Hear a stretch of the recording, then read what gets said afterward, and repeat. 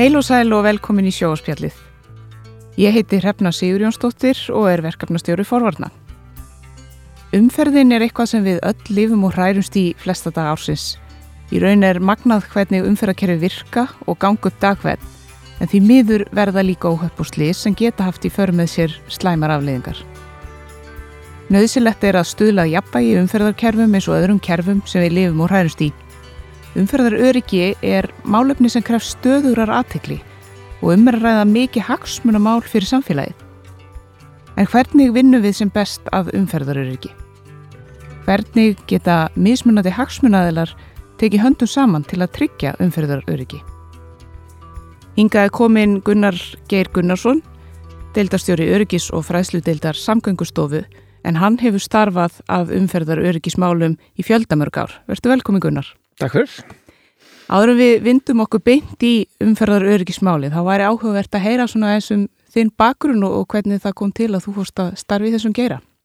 Já, sko ég útskrifaður verkfræðingur og tölvunarfræðingur frá háskólanum. Fór að vinna hjá svona sprotafyrirtæki beint eftir háskólan og réð mig síðan sem forritara hjá umferðarstofu Sálaugu. Og verkefni mitt þar, svona stóra verkefni var að búa til kerfi til að skrá umferðarslys. Og svona þegar ég kláraði það verkefni þá spurði ég, á ég ekki bara leiða þetta verkefni, þessa slysarskráningu, þar sem að ég þekki þetta nú best orðið eftir að vasast í þessu ég man ekki hvað sem margir mánuði það voru. Og þannig að þá fór ég svona að pæla svolítið í einmitt slysunum fyrst og fremst. Síðan tek ég að mér að leiða fræðslumálin og setna ökunámið. Þannig að þetta svona einhvern veginn æxlaðis bara. Það var ekkert með einhverjum sérstökum vilja í upphafi að verða einhver umferðaröryggisgúrú en svo bara gerist þetta og maður brennur fyrir þessu í dag þó að maður hafi einfaldlega komið að þessu upphafi bara sem forritari. Einmitt. Og þú náttúrulega ert að vinna þarna með alls konar gögn og það lítur þá að vera mikilvægt að þau séu frekar svona vönduð og stöðugt verið að safna þeim. Já, algjörlega. Við fáum gögn frá lögreglunni annars vegar og aðstoða öryggi hins vegar sem að, eins og þú veist, vinnur fyrir tryggingafélögin og síðan eiginlega svona auðgum við gögnin má segja. Við fáum sem sagt svona skráninguna frá þeim, við bætum við orsökum, tegundum slysa, við hnýtum þau. Þannig að við svona bætum við slysin og svo tengjum við þetta við ökutækjaskrána líka þannig að við getum greint slysin eftir öllum fjandanum, til dæmis hvaða típum af ökutækjum sem er ekki hægt sko beint úr hráum gögnum bara. Já, einmitt. Þannig að þau svona meika meira sens eins og maður segir á góðri íslensku. Já, og nýtast betur einmitt við að þú veist, við notum gögnin fyrst og fremst til að fókusa okkur hvað við ætlum að ráðast á, hvert vandamáli sem við þurfum að bregðast við. Búa til svona áætlanir. Og nú eru sveitafélög, þau þurfa að hafa hvert sína umferðaöryggis áætlun. Já, allavega yfir ákveðin stærð þá ég nú reyndar ekki viss hvort það þurfi þess, en þau eru mjög viljuð til þess og þau eru langflest allavega stærri sveitafélög sem hafa gert sína eigin umferðaöryggis áætlun. Og leitaðu til ykkar svona í þeirri vinnu? Já, upp að vissu marki. Sko þessar áætlanir ganga rosalega mikið út á innviðina.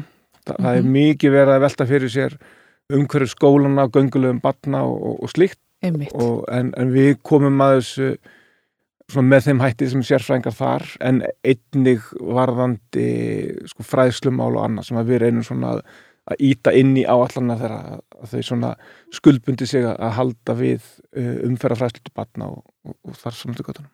Já, það kannast nú margir einmitt við þetta efni sem að foreldrar fá sent Já, eða börnin fá sent. Þetta er oft einu pósturinn sem börnin fá. Akkurat. 3-6 ára börn er að fá frá okkur bækur krakkana í Kátugötu. Akkurat. Þetta er algjör klassík. Foreldrar mun eftir þessu frá því voru börn þegar börnum þeirra fara að fá bækurnar þá er kannski komin tími til að skipta þessu út. En enga sér þá eldist þetta mjög vel. Það er í rauninni mjög lítið sem hefur þetta breyta getum tíðina í þessum bókum. Já, þetta er eins með prinsipin svona. Já, allavega það sem við erum að kenna 3-6 ára börnum, það breytist mjög hægt. Já, ég man bara mín börn höfðu mjög gaman að þessu sko, þeim þóttu þetta skemmtilegt efni, þannig sem nú líka mikilvægt í svona forvarnafræðslu. Það nú stóra málið, að börnin hafi áhuga á að lesa þetta og hlusta á þetta og vilji það, af því að þetta skemmtilegt efni. Að það svona hefur verið árangur strykast að svona lauma gagnseminni inn á milli sko, skemmtunar. Hvað hefur svona helst vakið athygli þína á þessum tími umferðarmenningu Íslendinga? Finnst þér hún hafa batnað eða versnað? Sko umferðarmenningin, við erum voða duglega að tala hana niður á Íslandi. Við erum voðalega duglega að tala hvað það sé hræðileg umferðarmenning hérna, en fólk sem hefur ekið víðar í heiminum veit að þetta er ekkert mikið vera hérna og oft bara alls ekki vera. En svona heilt yfir sko, þetta svolítið erfitt. Við erum alltaf að standa okkur betur og betur í því sem við þekkjum. Já. En svo það nýjungarnar. Og þá erum við svolítið sein að bregðast við, til dæmis þegar að farsímarnir komu. Það hefur gengið mjög illa svona venja fólk af því að nota símandi stýri. Já. En svona heilt yfir, þú veist, ef við skoðum bara slysatölfræðin og annað, þá erum við að standa okkur vel. Já. En það svona, við erum sein í gang þegar kemur að nýjungum. Núna rafmagnshlaupahjólin, hátt 20% slysa, núna alvarlega slysa á rafmagnshlaupahjólum. Já, sem svona nýr flokkur. Og þetta bara viðbót ofan á allt sem fyrir var. Við erum ekki að sjá einhverja lækkun í öðru á móti, heldur þetta bara hrein viðbót. Og við erum vel að koma þangað ef við ætlum að ná einhverju markmiðum, ef við ætlum að standa okkur í að laga hlutina, þá verðum við að ráðast á þetta vandamál. Af því að Íslendingar ekki að gera það sjálfur einhvern veginn. Svona, þetta nýjung og við erum svona, þetta verður allt svolítið vilt að vestrið eins og var með farsímann á sínum tíma. Já, og það kannski, þetta svolítið blanda af einmitt menningu en líka auðvitað infrastruktúrnum og hvort að kerfin að virka fyrir þessar nýjungar. Við erum fámenn þjóð í stóru landi, þannig að við höfum ekki peningar til að byggja þrefalt umferðarkerfi, sem sagt eitt fyrir akandi, eitt fyrir hjólandi og eitt fyrir gangandi. Það þarf alltaf að vera einhver blöndun. Já. Og eins og við vitum í gegnum tíðina hafa hjólreiðamenn verið á gangstéttum sem að þekkist valla neinstar annars þar í heiminum. Já. Yfirleitt eru hjólreiðamenn annarkvort á götunni eða sérstakum hjólastígum. Auðvitað þetta alltaf að batna infrastruktúrin en þetta tekur tíma og eins og með rafmagnshlaupahjóli nú mega þau ekki vera á götunni, sem að þýðir auðvitað að þau að skapa alls konar vandræði fyrir fólkgangandi. Já, þessi sambúð þarf svona einhvern veginn að vera betri. Og við sjáum þetta einmitt í þessari könnun sem þú nefndir að teljum okkur í mestri hættu þar sem að blönduð umferð. Með þess að bara gangandi og hjólandi eru upplifa sig miklu óöruggari heldur en á sérstakum göngustígum og sérstakum hjólastígum. Já, skapast einhver óvissa svona í samskiptunum. Já, það þetta konflikt sem verður svona milli vegfarenda hópa sem að svona bæði veldur slysum og veldur óöryggi samanskap. Já. Nú var mjög áhugavert líka þið létu nýlega gera svona viðhorfskönnun sem Gallup framkvæmdi fyrir ykkur í október 2021. Já. Sem að heitir Aksturshegðun almennings. Já. Og þar kemur ýmislegt áhugavert fram. Þar kemur fram að það eru 97% bílstjóra sem telja sig jafngóða eða betri í akstri en hinn almenni bílstjóri. Já, þetta hefur búið að vera óbreytt núna í nokkura, eða bara síðan við byrjum að spyrja má segja, helmingurinn telur sig betri en meðalbílstjóran og hinn helmingurinn telur sig á pari við meðalbílstjóran. Sem að þýðir að fólk að miskila svolítið hvar línan meðaltal liggur, þannig að þess að ef við myndum gera einhvers konar hlutlega könnun, þá væri helmingurinn fyrir ofan meðallag og helmingurinn fyrir neðan. En þetta segir okkur bara að við erum að ofmeta okkur sjálf sem ökumenn. Við teljum okkur betri en við erum. Já. Og það svona eiginlega stóra verkefni sem við sem erum að reyna svona hafa áhrif á hegðun og viðhorf fólks, að margir upplifa svona fræðslu og forvarnir sem frábæran hlut en ákvæmst ekki alveg við það sjálft. Þetta gott fyrir hina sko. Já, einmitt. Og við sjáum þetta víðar í könnunni þar sem að það svona misræmi á milli eiginlega viðhorfs og hegðunar. Ég held að 79% fólks telji sko óásattalegt að aka yfir hámarkshraða í 30 km götum, en samt eru bara 43% sem aka löglega að eigin sögn sko. Já, hugsa sér. Þannig að það stór hluti af þeim sem svara könnunni sem að segja annars vegar að þetta sé óásattalega hegðun og hins vegar, já, reynda að gera ég þetta sjálfur. Já, verður hann að greinilegt misræmi á milli. Akkurat, og þetta svona þessi glíma sem verður svolítið að eiga við að eiginlega fá fólk til þess að annars vegar átt að segja það hverja stendur og hins vegar að haga sér í samræmi við eigin viðhorf. Einmitt, og þetta með einmitt hraðaksturinn, til dæmis í þessum 30 km hverfum, við erum að tala hverfi þessum eru við litt á íbúða hverfi eða það eru skólar og það eru börn á ferli. Já, mikið af börnum, mikið af fógangandi, hjólandi, mikil einmitt umferð bæði barna og annara fógangandi. Þarna þarf athyglin að vera alveg 100%. Þarna þarf hraðin bara að vera í samræmi við það og ástæðan fyrir þessum 30 km hverfum einfaldlega svo að ef þú ekur á fógangandi á 30 km hraða, þá eru alla líkur á að hann lifi það af. Ef þú ekur á fógangandi á 50-60, þá eru mjög mikla líkur á að lifi það ekki af. Það verður mjög brött svona brekka eftir 30 km hraðan. Þetta er hrikaleg staðreynd. Já, og það er í rauninni hver kílómetri á klukkustund eftir 30 eigur líkurnar á því að sá sem þú ekur á lifir ekki af umtalsvert. Já, þetta er mjög umhugsunarvert. Eðlilega þú ert að keyra hraðar, ertu lengur að bregðast við, höggið verður þyngra. Nákvæmlega, einmitt, bæði höggið, eins og þú segir, höggið verður þyngra en líka þetta að það eru meiri líkur að þú náir ekki að bregðast við, sko, því sem að verður á veginum. Já.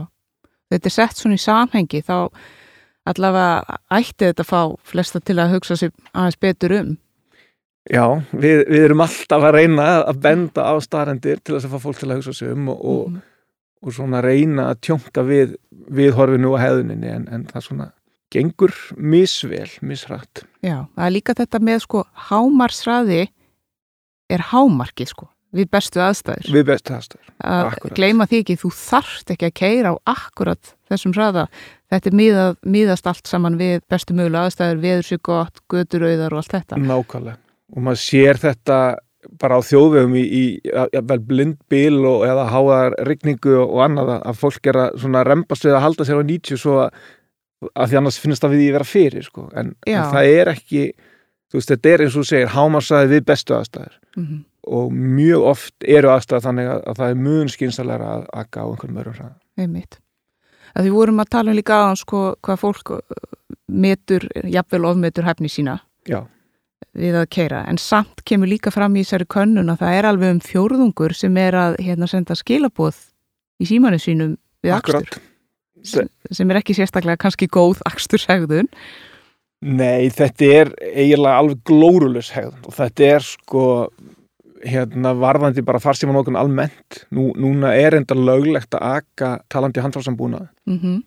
En mesta truflunin er samt þessi hugræna truflun sem við verðum fyrir við að tala í síman eða vera að lesa eitthvað. Já. Og það kannast margir við það að vera að keyra heim til sín og tala í síman og svo ertu komin heim til þín og manst ekki hvernig þú komst þangað. Eða jafnvel að þú ætlar að sækja barnið á leikskóla en alltaf ertu komin heim til þín. Einmitt. Og þetta þekkja mjög margir og við förum einhvern svona autopilot. Erum bara aðeins og oft allt og heppin bara að komast heil heim, sko. En varðandi einmitt þetta með að skrifa skilaboð, þá er þetta ekki bara þessi hugræna truflun. Þú ert farin að lána jafnvel báðar hendurnar og þú ert farin að lána augun. Og þau eru handalaus og sjónlaus undir stýrið, það er ekkert sérstaklega gáðilegt. Ég held að sjáu það flesti, sko. Já, kann ekki góður lukka stýra eins og sagt. Nei, og við sjáum í könnuninni, sko, þetta er svolítið skrítið, bara almennt séð í þessari könnun, núna 2021, miðað við 2020, að 2020 var mjög gott ár, bæði hvað var að sleysin og svona viðhorf og hegðun. Og það virðist vera svona að stemmingin hafi svolítið verið allir að hlýða víði og gera þetta saman og koma okkur í gegnum COVID í sameiningu. Já. 2021 virðist bara viðhorfið hafa algjörlega snúist við. Þá er bara menn komin í eitthvað svona fuck it gýr og í rauninni þá náttúrulega kemur nýja afbrigði þar sem að menn eru sko ekki að hræddi við sjúkdómseinkennin heldur meira hræddi við að lenda í einangrunni eða sókví. Já, vilja helst bara fá þetta að ljúka þessu af. Þannig að fólk er ekki jafn stressað gagnvart sjúkdómum sjálfum og við sjáum sko viðhorfið hefur einhvern veginn versna töluvert. Eru þið þá bara hreinlega að greina einhvers konar óþol hjá almenningi fyrir að fylgja reglum? Greina, sko, já, ég meina þetta er kenningin okkar en auðvitað sko þarf einhverja sálfræðinga og sérfræðinga til þess að meta þetta almennilega en þetta er allavega okkar svona ágiskun. Já, af hverju er þetta svona? Já, þetta með bara eins og segir sko óþolinmæði og svona komið meira þann og við sáum til dæmis með ölvunaraksturinn 2020 að voru bara færri tækifæri, fólk var bara minna í miðbænum, það voru bara voru lokaðir, þannig að það var ekki oft sem að fólk þurfti að eiga við sjálft sig hvort að það myndi keyra heima eða ekki. Já, við sáum þetta líka bara hjá okkur sem tryggingafélagi eins og í Tjónunum, þeim snar fækkaði þarna á þessu tímabili sem enginn var á ferðinni. Akkurat. Svona eðlimálsins samkvæmt. Nákvæmlega, og við sjáum það sama í slysánum hjá okkur, sko. Með slysin var þetta kannski hægt að spá því fyrir bara minni umferð færri slys, en viðhorfið og hegðunin síðan eitthvað annað, sko. Þetta orðið aðeins svona lýsandi fyrir þjóðarsálina svolítið meira, sko, í heildina frekar en bara ákveðin stað og stund. En þetta umhugsunarvert af því við sjáum, sko, viðhorfið bara nánast hver einasta spurning, þess sem við erum að spyrjum, finnst þér þessi hegðun sko, ásættanleg eða óásættanleg, að það einhvern veginn allstar meiri þolinmæði fyrir þessari slæmu hegðun. Já. Og fólki finnst þetta ekki jafn óásættanlegt, hvort sem það teygja mörkin. Já, það er svona lyftaði aðeins í áttina að því að vera ásættanlegt. Og þá nánast saman hvað við dreifum niður, hvort það ölvunarakstur eða farsímanótkun eða hvað það sko. Já, maður sá þetta með bílbeltin líka og að festa börn í bíl. Já. Einhvern veginn aðeins. Það alltaf hnikast svona í ranga átt. Já. Við höfum töluverðar áhyggjur af þessu. Við erum samt kannski ekki alveg farin að ofanda og bregðast við öllu vígstöðum af því að við erum svona vona að þetta séu einhver COVID áhrif sem síðan jafna sig. Já, það allavega gott að svona gera sér grein fyrir þessu og vera meðvituð. Já, og við erum alveg fylgjumst vel með þessu, en ég held að næsta könnun í lok þessa árs muni segja svolítið mikið um þetta, hvort þetta sé komin til að vera, hvort það sé jafnvel fyrsta skrefið í einhverju rangri þróun eða hvort þetta sé bara að snúast við aftur eftir COVID. Já, tímabundi ástand kannski. Já, náttúrulega vonum að það sé tilfelli. Já, einmitt. En hvernig það? Eitthvað svona kynjamunur í aksturshæfni? Já, allavega í aksturshegðun og viðhorfunum þá sjáum við að konurnar, má segja bara standa sér betur í öllu. Það aka sjaldnar undir áhrifum, það spenna beltin oftar, það aka hægar. Meira að segja að tala minn í síma heldur en kallarnir. Nú, það kemur það kemur mörgum óvart. Og við vorum með smá status á Facebook núna á konudaginn þar sem við vorum að benda á þetta og svona hvetja fólk til þess að hafa alla daga konudaga í umferðinni, að því að ef allir myndi keyra eins og konurnar gera þá værum við á betri stað, sko. En nú, einmitt eins og þú nefndir, það ekki ólöglegt að tala með handfrjálsan búnað. Þú mátt nota hann og hann náttúrulega orðin innbyggður í flesta bíla í dag, svona nýja bíla. Akkurat. Og þetta orðin mjög auðvelt að tengja þetta við Bluetooth og svona. En þetta auðvitað samt verið að treysta okkur fyrir sér tækni. Við þurfum alltaf að meta, til dæmis ef ég að keyra bara í mjög slæmum aðstæðum, bara eins og hefur verið í vetur, keyra í einhverjum hríðabil eða eitthvað. Þá kannski væri gott að vera bara með kveikt á öllum, sko, vera ekki að dreifa athyglinni. Það nefnilega málið. Þetta ákveðin ábyrgð sem okkur falin með því að hafa hennar búna í bílnum og gera okkur svona auðvelt fyrir að tala í síman. Og við sjáum þetta í könnun að þetta alltaf að aukast meira og meira. Það eru færri og færri sem segjast aldrei gera þetta. Og ástæðan náttúrulega fyrst og fremst svo að þetta bara orðið svo auðvelt í bílunum. Handfrjáls búnar áður fyrr var einhver snúra, einhver headphone og mikrofón saman svo að sko fáta við að tengja í síman, tróða hinum endanum í eiraðir og íta svo að takka hann á símanum. Það hét handfrjálsbúnaður, en þú varst náttúrulega á fullu í einhverjar sekundur fyrst til að svara ef að síminn var ekki þegar tengdur. Og flækja sig og... Nákvæmlega, og svo jafnvel hélstu á símanum á með og talar í hann hvort þið sko. Já. Þannig að það var ekkert voðalega mikið handfrjálst við þann búnað, en í dag þetta vissulega handfrjálst, þannig að þetta sennilega sko örugar af því leiti að það minna svona effort að svara og skella á, en engar síður stóra málið þessi hugræna truflun sem við verðum fyrir. Sjáu þið þetta í gögnunum að þetta sé að hafa þessi slæma áhrif?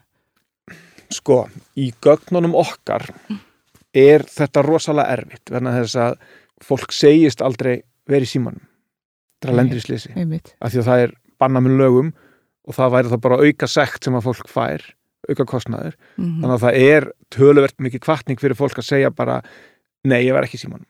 Eðlilega, ef maður skilur það. Þannig að tölfræðin sem við fáum út úr þessu vita gagnslaus. Já. En við sjáum þetta hins vegar í tölum að utan, þar sem að hafa bara verið að gera rannsóknir á þessu og sömulegis þar sem að sko lögreglan má bara einfaldlega athuga síman, bara var hann í gangi á þessum tíma. Já.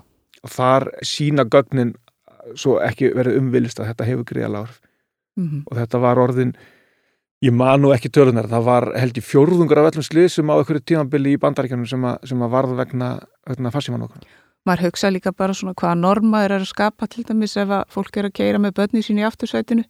Einmitt. Og hvað sjá þau þig vera að gera undir stýri. Akkurat. Af því að ég á nú einmitt dóttur sem fer að nálgast þennan bílprófsaldur sko, að maður myndi svo sannarlega ekki vera sáttu við ef hún var í símanum undir stýri. Nógar áhyggjur hefur maður samt á krökkunum undir stýri sko, þau eru að byrja sinn feril sem ökumenn. Nákvæmlega. Ég er í sömu stöðu sko, svona mínum fekk bílpróf núna í lok síðasta árs og honum dettur ekki huga fyrir í símanum. Enda vel upp alinn. Hann kæmist ekki upp með það á þessu heimili sko. Og auðvitað sko ábyrgð foreldra mikil, sko ekki bara sem fordæmisgefandi, heldur líka bara öryggi barnanna í bílnum. Sko við höfum alveg velt upp þeirri spurningu þegar að foreldrar eru með börn í bíl og brjóta umferðarlögin, hvort sem að þau eru að tala í farsíma eða akur hratt eða jafnvel undir áhrifum áfengis. Að því ég held, ef ég man rétt, að ef að fullorðnir eru undir áhrifum áfengis með börn í bílnum, þá fer það fyrir barnaverndarnefnd. Já. Bara ósjálfrátt frá lögreglu. Einmitt. Og maður spyr sig af hverju ekki með farsímanótkun og önnur brot sem að eru augljóslega að stefna börnunum í hættu, sko. Og ég er nokkuð viss að ef að það yrði raunin, þá myndu foreldrar venja sig af þessu. Já. Það vill enginn lenda þar. Sko. Eitt sem ég velti fyrir mér, nú árið 2020 kom ný reglugerð varðandi svona umferðarlagabrot og sektir voru hækkaðar hann í einhverjum tilfellum og svona. Já. Hefur það haft einhver áhrif? Eins og þú segir, í upphæð á 2020, þetta var kortir í COVID, sko. Já. Þannig að það er mjög erfitt að meta hver áhrifin eru ofan í COVID. Einmitt. Og sérstaklega maður heyrir líka fréttir af því að það sé aukast sko akstur undir áhrifum og ekki bara það áfengis, heldur lyfseðilskyldra lyfja og vímuefna og svona. Sko reyndar sýnir þessi könnun okkur núna með ölvunaraksturinn, hann er vissulega meiri heldur en hann var 2019 og 2020, en þau ár voru alveg sérlega góð. Og sérstök. Ég menn 2019 var samt fyrir COVID, en það var mjög gott ár hvað þetta varðar. Núna eru við samt sem áður, ef við tökum sko það eru 77% núna sem segast aldrei hafa gert þetta á síðustu 6 mánuðum, sem sagt ekki eftir að fengi sér áfengi og það er betra ástand heldur að var árunum 2008 til 2018 þannig að það er mjög margt sem að hægt er að kvart undan í þessari könnun en þetta er, við erum ekki í sérstakann fókus á þetta núna vegna þessa sko. En hvernig passar þetta við til dæmis bara tölur frá lögreglunni? Sko, ölvunar slys eru allavega, það lítur ágætlega út núna 2021. Sektir hjá lögreglu, það er svolítið erfitt að meta út frá þeim einfaldlega vegna þess að það er mjög sérst hvaða effort lögreglan setur í eftirlitið. Já. Skilur við? Þú veist, ef það væri alltaf sama eftirlit ár eftir ár, þá getum við notað þetta til að skoða þróun.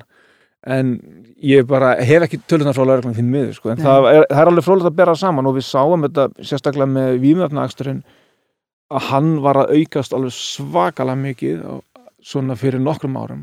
En það var mikil þá umræða í kjölfræði þetta. Okkur sýnist slysum vegna þeirra að vera að fækka. En ég hef ekki séð tölur frá lögreglunni hvað varðar þá sem eru teknir, sko. En það var orðið þannig og er líklega ennþá á lögreglunni að það eru fleiri teknir fyrir akstur undir áhrifum fíkniefna heldur en áfengi, sko. Og sko nú er búið að lækka með nýjum umferðarlögum löglegt áfengi í blóði úr 0,5 prómil í 0,2. Þannig að við erum í rauninni komin á þá stað að fólk þarf ekki lengur að velta fyrir sér, ég fekk mér svona mikið, ætli ég megi keyra. Það er bara, ef þú fékkst þér eitthvað þá máttu ekki keyra. Þetta er einmitt svona að eimir svolítið eftir þessari hugsun kannski hjá ákveðinni kynslóð líka, sko. Já, og það var alltaf auðvitað þegar þetta er 0,5 prómil að þá er fólk svona í einhverjum innri samræðum hvort að það sé í ástandi til að keyra ekki. Já, ég finn nú ekki neitt. Akkurat. En málið er leðvört undir áhrifum, þá ertu búin að gefa frá þér mögulegan á að greina það sjálf, sko. Já. Skilur, þú leðvört komundur áhrif, þá getur ekki lengur metið að hvort á sérst orðin undir ofmiklum áhrifum eða ekki. En núna bara með þessari lækkun niður í 0,2 prómil þá bara einfaldlega getur fólk bara hætt að spyrja sig. Þetta er í rauninni bara skekkjumörkin á mælutækjunum og það sem að pilsner myndi gefa þér eitthvað svoleiðis, sko. Já, það er bara búið að draga línuna. Já, hún er í rauninni er þetta 0 tolerans fyrir þessu, sko. Já, En á degi fórnarlamba umferðarslýsa þá beindu þið svolítið sjónum að bílbeltanótkun. Já. Í hvaða standi hún í dag? Síðastu svona alþjóðlega könnun eða samanburður, þá vorum við í 17. sæti meðal Evrópuþjóða sem eiginlega alveg glórulaus árangur af því að við teljum okkur finnst einhvern veginn allir í kringum okkur alltaf spenna sér beltin en þetta eru ekki nema rúm 90% sem að spenna sér beltin. Við viljum vera í fyrsta sæti þarna. Að sjálfsög, við verðum ekki ánægð með 17. sæti í Eurovision. Þó við séum ofta dól okkur þar. Já, en við erum ekki sátt við það. Nei, við ekki sátt við það. Og allir að síst þarna. Nákvæmlega, ef við erum ekki sátt við 17. sæti í Eurovision þá hefur við ekki verið sátt við þetta. Jú, við beindum sjónum okkur að þessu og við vorum svona aðeins að reyna að taka á þessu í fyrra með herferð sem heitir Smellum saman. Það tekur nú bara 2 sekúndur. Svo það nú líka. Þetta svo einfalt. Akkurat, og við bendum á það einmitt fyrir 2 árum síðan að það tekur 2 sekúndur og þar til dæmis létu við Gunnar Nelson pissa ofan á klósettlok innan gæsalafa. Það var náttúrulega feikað en hugmyndi var að það tekur 2 sekúndur að opna klósetti. Þú myndir aldrei sleppa því, sko. Akkur erum við að sleppa þessum atriðum sem tekur 2 sekúndur að gera. Þegar getur berga líf okkar. Af því að þetta ég veit ekki hvað að segja um þetta hvort maður að kalla þetta heimsku eða hugsanleysi eða hvað, en mér finnst það alveg glórulaust að fólk skuli ennþá vera að setjast undir stýri og keyrast að. Já, og í þessum tilvikum þar sem að óhöppin eiga sér stað og fólk ekki belti, þetta oft verstu tjónin og verstu afleiðingarnar sem við sjáum þannig. Við sjáum bara endalaust aftur og aftur í banaslysum, sérstaklega í banaslysum, útafakstur og bílveltur. Fólki sem í belti, það fær skrámur, fólki sem ekki í belti, það lætur lífið. Kastast út í bílnum, verður undir bílnum, alls konar hluti sem gerast. En afleiðingarnar, sérstaklega af þessum, það má kalla þetta lítil atvik, útavakstur og bílvelta á ekki að vera neitt alvarlegt ef þú ert í belti. Já. Fólk sem ég þekki sem hefur lent í þessu allir í bílnum í belti og það bara standa allir upp og bara hringi tryggingafélagi. Og lífið heldur áfram. Lífið heldur áfram og ekkert vandamál. En nákvæmlega samskonaslys, þar sem fólk ekki í belti, það enda með hræðilegum afleiðingum. Já, þetta rosalegt að heyra, því það svo mikið í húfi. Það svo mikið í húfi og það svo auðvelt að koma í veg fyrir þetta. Þetta náttúrulega bara eins og eðli forvarna. Það þarf alltaf að halda þess að fólki, við erum alltaf með 9 ökumenn og... Akkurat, við héldum svolítið að við þyrftum ekki að minna á beltanókun. Það væri nú allir að spenna beltin. Og fólk sem að ég tala við eins og bara hjá auglýsingastofunni sem við vorum að nota og spjalla við þetta og fólk bara kemur að fjöllum, hafiðu ekki allir að spenna beltin. Já, gera bara á fyrir því. Já, en svo samt sem að það fer að hugsa aðeins lengra. Jú, reyndar, ég veit að Siggi vinur minn, hann reyndar nennir aldrei að spenna beltin og jú, svo reyndar hún þú veist, þannig að ef maður hugsa aðeins lengra þá alveg fólk í kringum hann sem að sleppi því að spenna beltin. Og það í raun engin ferð það stutt að það taki ekki að spenna belti, sko. Nei. Þú sést að skreppa. Og við einmitt, það var slys, svakalega slys í Kópavogi. Við gerðum smá fræðslumyndum þetta sem við sýndum inn í framhaldsskólu fyrir nokkrum árum. Það var maður sem bara stökk út í sjoppu á bílnum sínum, bara innanbæjar í Kópavogi, lendir í framannakeyslu á ljósum og svo ofboðslega stórskaddaður að það rifin ósæð og hann fær heilaskaða, brýtur framróna með hausnum og það svakalegar afleiðingar og við stiltum þessu upp fyrir krakkana að við byrjum á því að lýsa afleiðingunum. Sem bara þetta sem gerist, heilaskaði, blæðingarna heila, rofin ósæð, fleiri hluti sem gerist og báðum krakkana að segja okkur hvert slysið var, hvað það sem gerðist ef þetta voru afleiðingarnar. Já. Allir héldu að þetta væri 100 km með hraði sem að enda á vegg og einhverju svakalegi hluti sem að krakkarnir héldu að hefði verið. Þannig að þess að afleiðingarna bara gáti ekki verið einhver strákur að stökk út í sjoppu á 50 km götu. Og ekki belti þá? Ekki belti. Og það var algjörlega bara beltisleysi sem að allir þessu. Þannig að líkaminn skýst fram eins og ég segi, höfuðu brýtur framrúðana, stýrið rífur eitthvað í brjósthólinu. Já, það svona hversdagslegi hlutir verða stórhættulegir. Akkurat, og við áttum okkur ekkert á þessu. Þetta eru svo svakalegi kraftar þó að sé ekki nema 50 km hraði. Já, maður næri ekki alveg utanum þetta þegar maður bara einhvern veginn í þessum aðstæðum og hugsa bara þetta nú ekki svo slemt. En það getur breyst á augabragði. það nefnilega málið og þess vegna eru allir þessi öryggisatriði og allir þessi viðbúnaður af því það er ekki sjálfsagt að komast heill heim. Það bara þannig.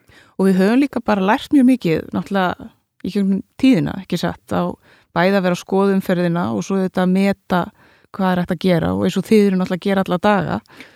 Jú, og við erum alltaf en eins og ég nefndi áðan, við erum að leita leiða til þess að fá fólk til að haga sér í samræmi við það sem veita á að gera, Það veita er skynst að þetta AGG yfir 30 í 30 hverfum, en samt gera það.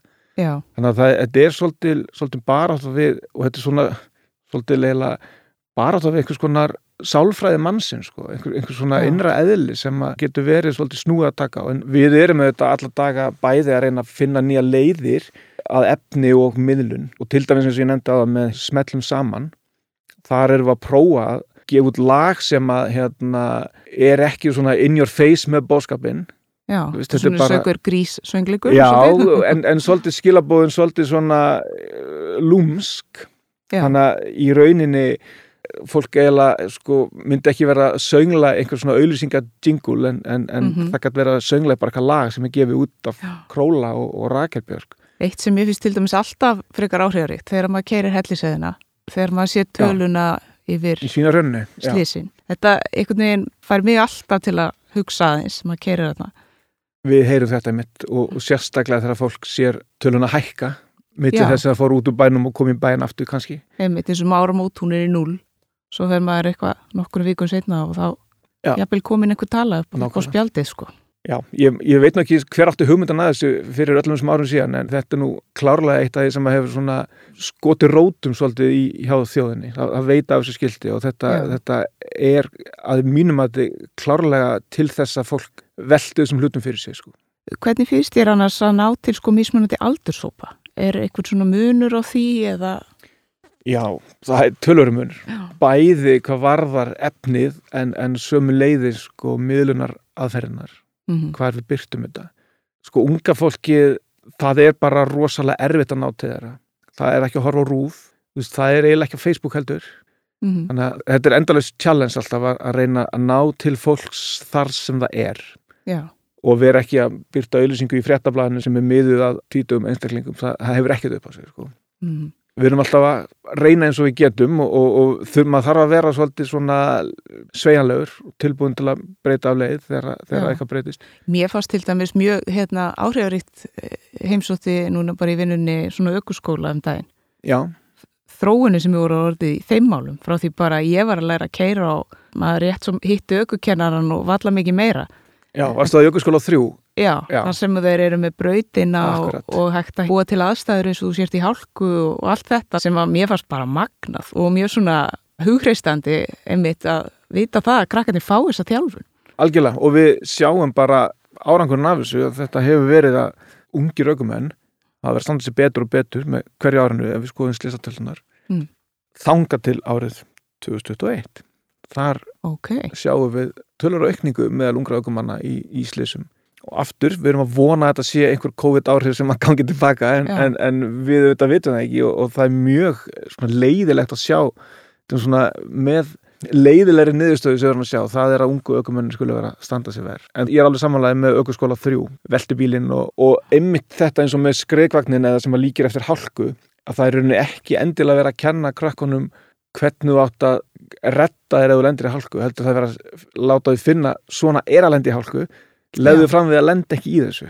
Einmitt. Þannig að krakkarnir viti hvaða er að missa stjórnarbílnum, þannig að það missi ekki stjórnina, ekki þannig að það nái stjórnina aftur. Og svo eitthvað svona grundvallar atriði líka, hvernig þú getur mögulega brugðist við. Já, auðvitað, ég meina krakkarnir þeir eru látnir reyna eins og þeir geta að ná tökum á bílnum og þeir finna það að því hægar sem þú keyrir, því mun meiri líkur er að þú náir tökum á bílnum ef þú missir stjórnina. Sem er mjög góð punktur, við ættum náttúrulega oft kannski að gefa okkur bara aðeins meiri tíma í umferðinni. Munurinn á að keyra frá Selfossi til Reykjavíkur á 100 versus 90, það eru 3 mínútur. Einmitt. Hvað er það sem á ekki bíða í 3 mínútur? Er eitthvað svona mikilvægt? Það bara getur eiginlega ekki verið. Nei. En hvað finnst ykkur hafa virka best í því að ná til fólks, í því að fá það til að breyta sinni hegðun eða íhuga sína hegðun? Ef að ég hefði rétt svar við þessari spurningu þá væru við á góðum stað, en við höfum auðvitað reynt margt sem að hefur virkað sumt mjög vel og annað ekki eins vel. Það í rauninni engin svona heilagur sannleikur í þessu. Við sko, ég veit ekki hvað að segja. Það er reynst okkur ágætlega að svona fá fólk til þess að þurfa að hugsa aðeins. Setja síðan svona sporanar. Já, og líka bara hugsa aðeins sko, hvað er átt við með þessum skilaboðum. Að fólk sé ekki alveg matað. Já, einmitt. Af því að það situr meira eftir ef þú þarft að hafa fyrir því að uppgötva eitthvað frekar en að því sé sagt það, sko. Það hefur reynst ágætlega almennt síðan að nota húmor, fólk man betur eftir slíkum skilaboðum. Við höfum ekkert verið kannski nógu mikið í því hjá Samgöngustofu, en Danir hafa verið duglegir í því og með ágætum árangri, sko. Svo það nú líka oft þannig, ef það ekki að þegar hlutirnir eru nær þér, að þá ertu svona þessi reiðubúnari að spá í þeim og taka þátt, og þess svona skiptir líka máli mitt eins og við rættum inn upphafi að sveitafélagin séu kannski með áætlanir og séu að hugsa umferðaröryggi líka. Algjörlega. Leiðin til þess að bæta umferðaröryggi er fyrst og fremst að hver og einn bæti sjálf á sig, sko. Það er ekki alltaf hægt að segja bara, löggan er aldrei að stoppa neitt sem er að aka fullur, þannig að ég ætla bara að aka fullur líka. Þetta snýst ekki um það að kenna einhvers konar eftirliti eða reglusetningu heldur snýst þetta um það að hver og einn aki með þeim hætti, hann komist örugur heim bæði fyrir sjálf og sig og aðra, sko. Og myndir man ekki líka líða eins betur bara að vita það, jú, ég er að standa mig hérna. Auðvitað vil ég allir leggja sitt á mörkum fyrir samfélagi. Ég bara trúi ekki öðru. Að það vilja allir bæta heiminn sem við búum í, og eins og þú segir með nærumhverfið, við getum bætt nærumhverfið okkar einfaldlega bara með því að hafa okkur betur. Akkurat. Eru það ekki bara fín loka orð? Jú, það má vera. Höfum okkur vel. Höfum okkur vel. Takk kærlega fyrir komuna, Gunnar, og gaman að spjalla við þig. Bara takk sem leiðis.